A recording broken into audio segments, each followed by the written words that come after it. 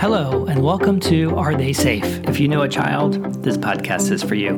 With threats like child abuse, bullying, depression, what are the things you look for and what do you do? Join us as we bring in experts for critical conversation, leading research, and tools to help us all keep every child safe. Now, we maybe should introduce ourselves. So, you are Carol. Yes. I, like all your friends, avoid saying your last name. Yep. So I'm Carol Campbell Sawicki. I'll put my maiden name in there because it was so easy to say. Sawicki. I'm a PhD. I'm a clinical psychologist. You're executive director for D. Norton, which premier child advocacy centers in the United States. It's true. Well, thank you. Yes, that is one of the reasons why I came to D. Norton about 7 years ago. And I'm the director there and have worked in the child advocacy field for about 15 years. And you're on the board of directors for the National Children's Alliance. Is that right? I'm on that board. I've been on the board for about 5 years. And then I'm also on the board of the South Carolina Network of Children's Advocacy Centers, which is the South Carolina chapter for children's advocacy centers. And then, of course, what I love about you, as you know, is that you are science focused. So you're not just sort of giving your personal advice in terms of what the right thing to do is, but everything you do is around evidence-based and research-based things. I think it's important that we try to use things that have reliably been shown to have an impact. So we're co-hosting this thing, and my job is to play the dumb guy that asks the stupid questions that everybody wants to ask, but is too embarrassed. So I will play that role with perfection. I know about the field, and you know about podcasts and other things and real world speak. And we're going to talk about lots of things. So we're going to talk about child anxiety. We're going to talk about bullying. So we'll have a whole series of things that we can get into. You also have a great network of other great child advocacy experts. And so we'll invite them in and have quick conversations about how to be better, how to be a better guardian for children.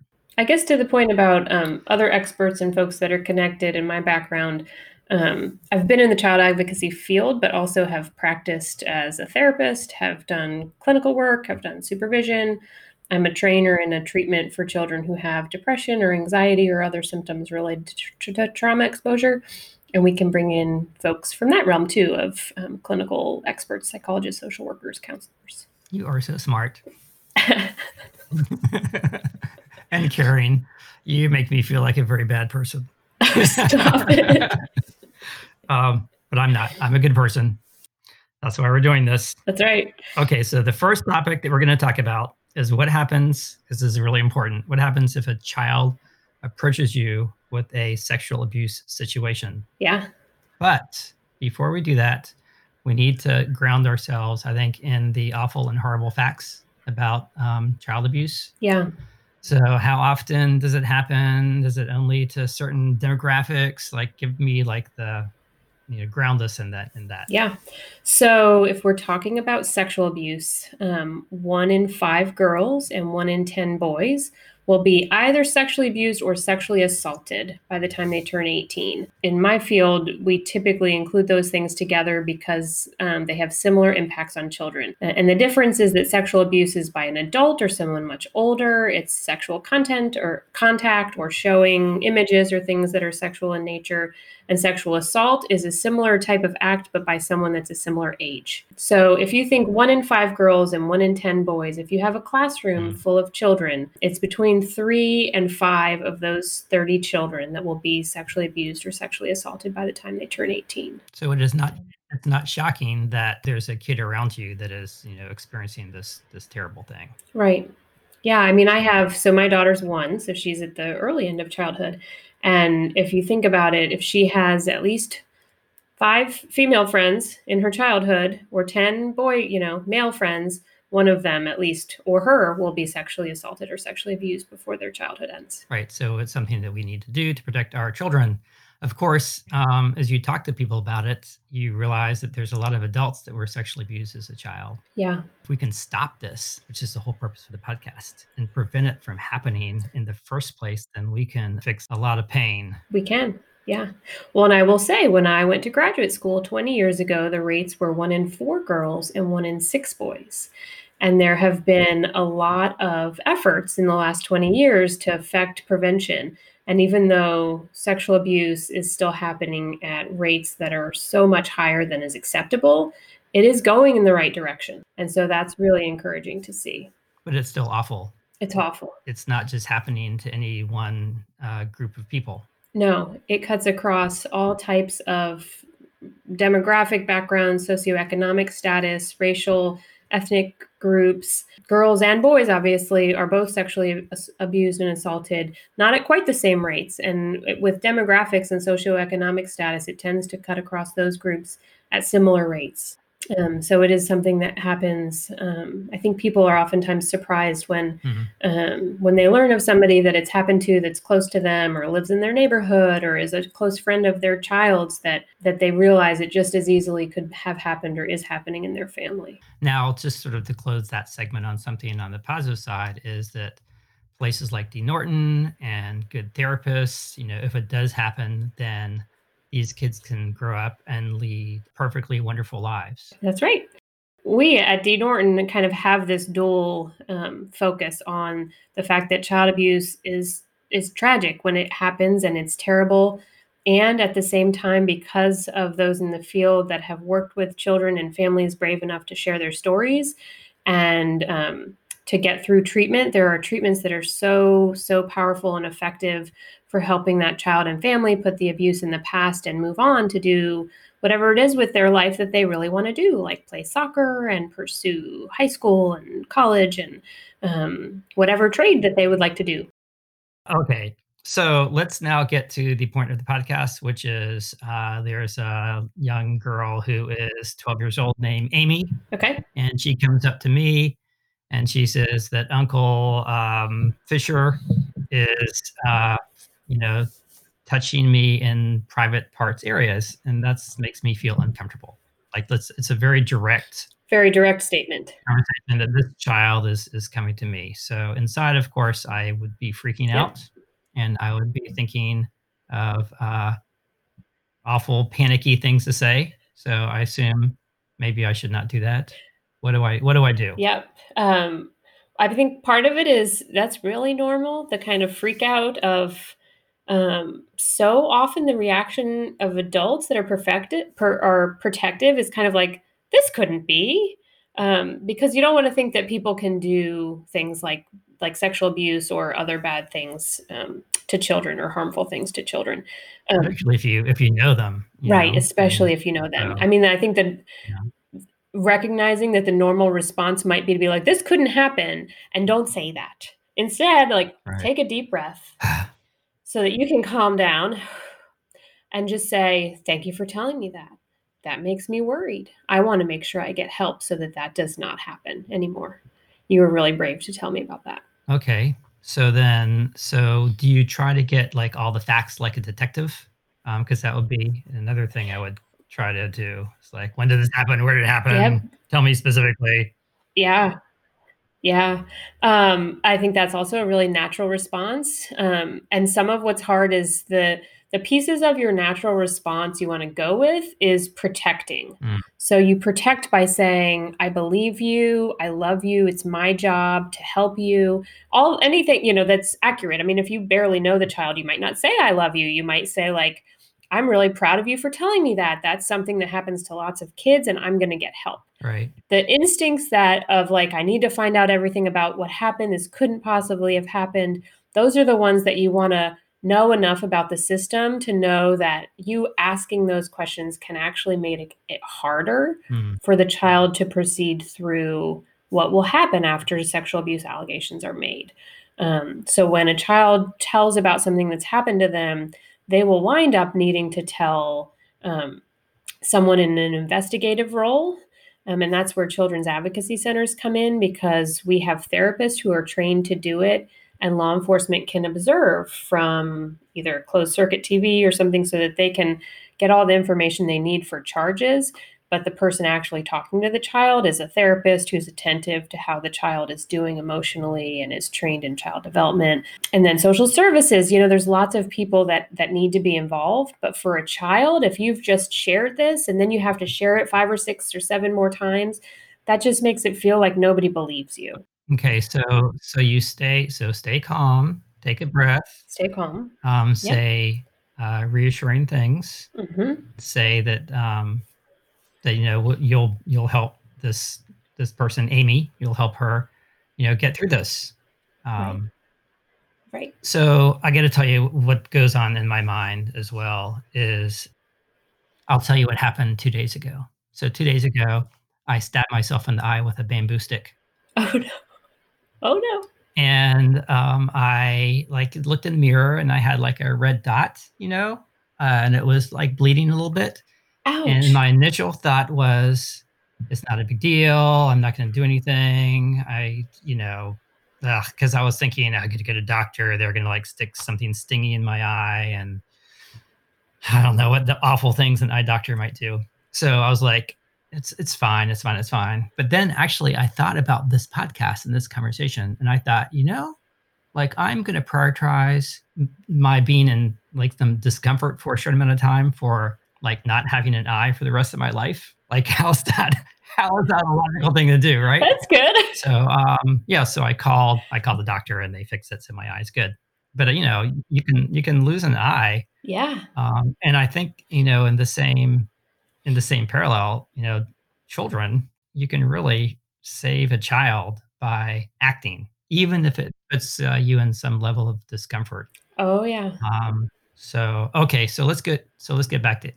So Amy, we've had this conversation, and then obviously if she's in some sort of dangerous situation, you want to get her out of that. Right. But what do you do? Who do you call, or what happens from that point? Like it's specifically. So across the nation at this point, there's close to 900 children's advocacy centers. So they are a good resource for anybody who's like, I'm not entirely sure who the right person is. Ultimately, you're going to want to inform law enforcement and possibly social services. Okay. Um, and the children's advocacy centers, one of the mandates is working with law enforcement and social services. So the Children's Advocacy Center can help direct you just to the right phone number to call. Sometimes there's a specific unit that investigates. Sometimes it's just the standard patrol officers that are going to come out, and it can help to kind of know what to expect. And the CAC, or Children's Advocacy Center, can help kind of explain that to you so that they're helping walk you through it. Now, if Mm. you also can just call, you could call 911. You could call your local police officer, like just the Mhm. police phone number. You could call your DSS hotline in the state. Any of those are resources. But if you wanted just kind of one go-to place, you could look at the National Children's Alliance website. Right. They have a Find a CAC button, Right. and find the Children's Advocacy Center closest to you and call them. Like I would want to talk it through with somebody. So knowing that you were going to talk about this, there's also the number that you can call. So the www.childhelp.org is like a good website to go to. Mm-hmm. And the 800 number is 1-800 Yeah. 422 4453. So, and for fun, I called them 2 days ago just to make sure it worked. Yep.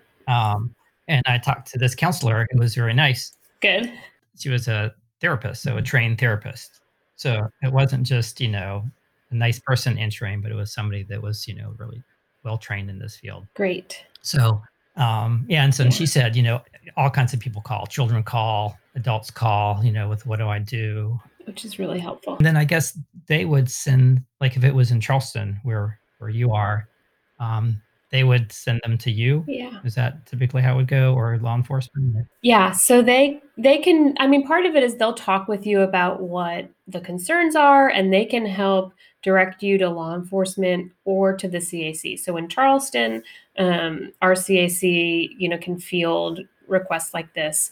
And so they might send you directly to us. For some of the areas that maybe have really small children's advocacy centers, some of the CACs are based out of law enforcement. So they might have you call the police directly. but they'd be able to find those resources so they can send you to them based on where you live. And give advice and walk you through and so forth. And support you, because it is, it's helpful as an adult and as a child, but it's helpful to have someone that you can react with. So if you're kind of freaking out when this happens and you're thinking like, how could this possibly have happened? A lot of times the thought of the protective adult is like, there's no way this could have happened. It's a disbelief because we want to believe the best in people, even though they are supportive, even though they believe the child. Right. It's important not to say those things out loud to the child, because your shock about it can make the child feel like they're not believed. But it's helpful for you to have someone to talk to share that shock with, Right. To share how disappointed you are that somebody could do this, how angry you might be feeling, devastated we hear from aunts, uncles, grandparents, parents, neighbors. And so that's the place where that child help Right. hotline number, like you said, they are trained. They can talk with people to help walk through that and help them be able to react and then still take protective action by calling police or someone else. So I also am thinking of the awfulness of this Uncle Freddie coming up to me and thinking that I'm a bastard for, erroneously accusing him of some kind of abuse, so Yeah. so Oh, it is yeah. uncomfortable. It's a sting in the eye, right? Right. Um, but Yeah. but it's all to protect the child, you know? So if the mistake I think you make Yep. is to call the number and be a little assertive to protect the child, then, what a Right. great mistake that I think, is. have I told you about the 7-year-old who talked about her daddy putting his pee-pee on her pee-pee? I'm sure I haven't shared this with anybody listening. This is actually a real case, a real child who told her teacher about her father putting his pee-pee on her pee-pee. And the teacher, being a mandated reporter and was worried about that. That's a lot, that pee-pee phrase is what a lot of kids use to refer to their private parts or parent or anybody's private parts. Oh, And so this child, that was reported, and social services and law enforcement investigated, and the child came in. And the thing that is great about our field is that we've gotten to a point where the idea is for interviews with kids to help them talk about what's happened to them, but not lead them to tell something that has not happened. right. So for this little girl, the interviewer was talking with her about what happens when and uses the child's word, when your daddy puts his pee-pee on your pee-pee. And she describes how she goes into the bathroom, and she goes to the bathroom in the toilet. And then lots of times her dad yells from the hallway not to flush. And then he comes in the bathroom, and then what happens next? And we go through, the interviewer goes through everything. She washes her hands and she leaves the bathroom, and her dad urinates on her urine in the toilet, and then flushes. And very literally puts his, pee-pee, that's what they call urine in her house, on hers, and then flushes. And 'Cause he's saving the water. she's almost never Mhm. in the bathroom when that happens, because she's already washed her hands and left. Right, And no other concerning things related to sexual abuse at all. It's all exclusively about urinating, right, and saving water. And so that was very embarrassing for that family and that father. right, It is something that was resolved within 24 hours. And so, although I think this is to your point about right, how upset the uncle might be if something right. is reported and nothing has happened, um, on the chance that something has happened, it's still worth reporting, because the system can make it work to where, if nothing has happened, that it's not leading, that it doesn't have to have a negative Right. impact on someone. Those cases where it's a miscommunication, or just it winds up not being abuse, those are the minority. Much more often something has happened. So that's why it's so important, because you can absolutely save that child from being continued to be abused, and a lot of times save other kids, because most offenders have more than one Right. victim. Yeah, and then, what I'm always thinking of is that child grows up and has this abuse scar, and Right. they haven't been helped. So, Right. so that needs to be fixed. Yeah, so it's hard. Yeah. So that's it's a tough thing to do, but you're potentially saving a kid. That seems, Yeah, that's right. it seems worth it to me. Yeah. Yeah, for every child like that, there's about 100 where they've made a statement that actually was abuse. So, okay. So, sort of to summarize, what happens if a child comes to you with an abuse situation is you stay calm. You say words like, Thank you for telling me. I believe you. I'm here to protect you. My job is to help keep you safe. And I'm going to do some things to keep you safe so this doesn't happen anymore. right. So then you make sure that child is in a safe environment. Mm-hmm. And then you contact the police or a child advocacy center, or Mm-hmm. I'm going to say the number one more time, childhelp.org. The number is 1-800-422-4453. Yeah. And I think we all have a responsibility for doing that. Yep, I agree. And nice people like you are on the other end of the telephone, so it can be worked out. It can be. I think that's something too. When you take a breath, remind yourself that this is a moment that is stressful, but there is another side. There is a beyond this, and you're in quite the position to help that child and everybody involved to get on that other side. So our next podcast is going to be about how to talk to your child about what happens if one of their peers comes to them with a child abuse situation. Ooh, another good topic, because that happens a lot. And we're going to have a little special and unusual tool that can be used from the CAPE Labs Content Factory, CAPE standing for a Child Abuse Prevention Education. So I think that'll be a happy, fun thing that people can use to, open the door to this conversation. Yeah, I'm excited about that. I think the more tools that we can have to open the door for conversations that are hard, the better, because we have to start having them. And once we start doing that, it actually makes them easier. By the way, if people are interested in learning more about you and your organization, then your website is? Our website is dnortoncenter.org. Good. Well, thank you, Carol. I look forward to our next podcast. I do too. Thanks, Stafford.